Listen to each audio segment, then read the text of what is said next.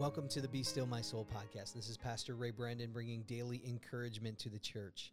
At Northbridge Church, we are in Unit 18, Session 4 of the Gospel Project, Daily Study 1, working our way through the last book in the Old Testament, Malachi 1 through 14 today.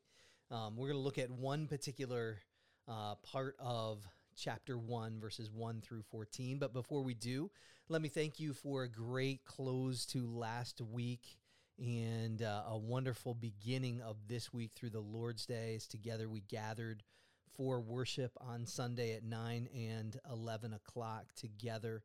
I am just thrilled at the number of people participating in worship, both on Sunday in person as well as online, and the amount of engagement at Northbridge Church around the Word of God and service to others. We are seeing a different kind of growth, a deepening and a maturing in the life of believers.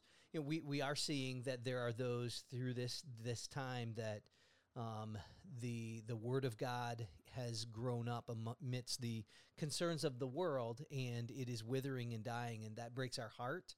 But we also are seeing a strengthening of faith among believers.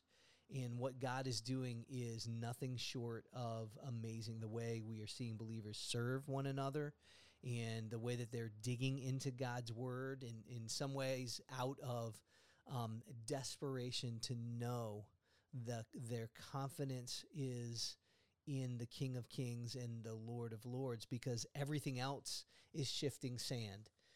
It is very interesting when you read the scriptures about two men who built their house. One builds it on a rock and one builds it on sand. Both of them face the storm. One, his house is swept away. The other remains strong. And so we go to the rock. And that's what we are doing today on the Be Still My Soul podcast. We are going through the book of Malachi, written 397, roughly about 397 BC. Malachi simply means my messenger or an angel.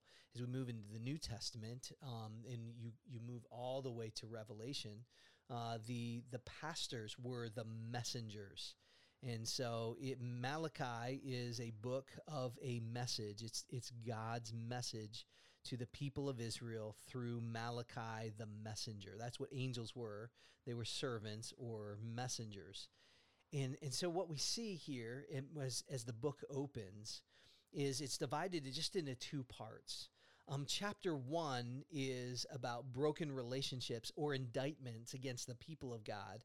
And chapters 2 through 4 are solutions or answers to the broken relationships or the indictments that God has against his people. And we see this first one.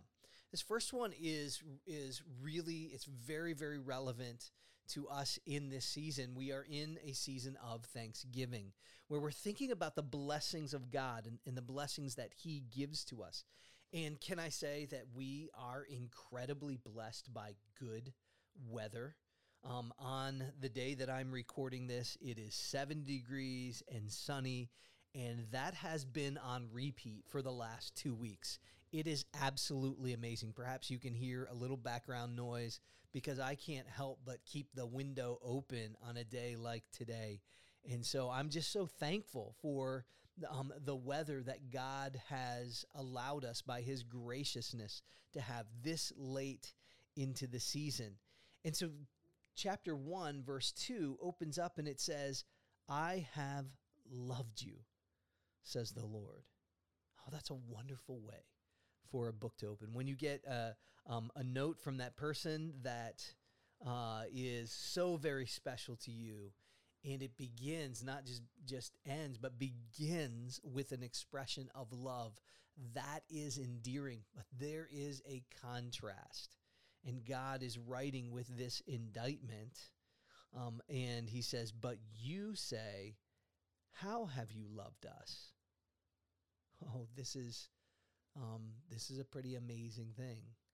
God says, I've loved you, I've cherished you, you are my people. But you say, oh, really? We don't see it. We don't see how you have loved us. And there's this there is this ignorance or lack of appreciation for the love of God. The God comes to his people, and he over and over and over again says that he loves them, but yet they don't see it. Now, you can look at the passage, and God's going to explain in three ways there how he has loved Israel. But I'm going to let you dig that out of the text there in verse 2, the latter part of verse 2, and moving through verse 5. He gives three ways. He points out three ways that he has loved and favored his people, how he has protected them and provided for them, and that they are cherished by him, but they do not see it. They do not see it. May this season, as you think about God's provision in many, many different ways, and God has provided, may you recount, even today, may you think about and recount the ways that God has blessed us. What are those ways? How has God blessed you? Is it simply through material things? Those are wonderful to recount.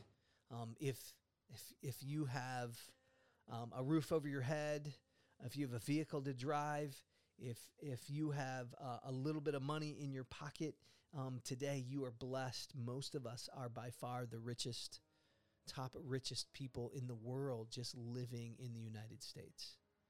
Materially, spiritually, relationally, we have been blessed. God says, I love you. Let us recount the ways that we have been loved and blessed by God.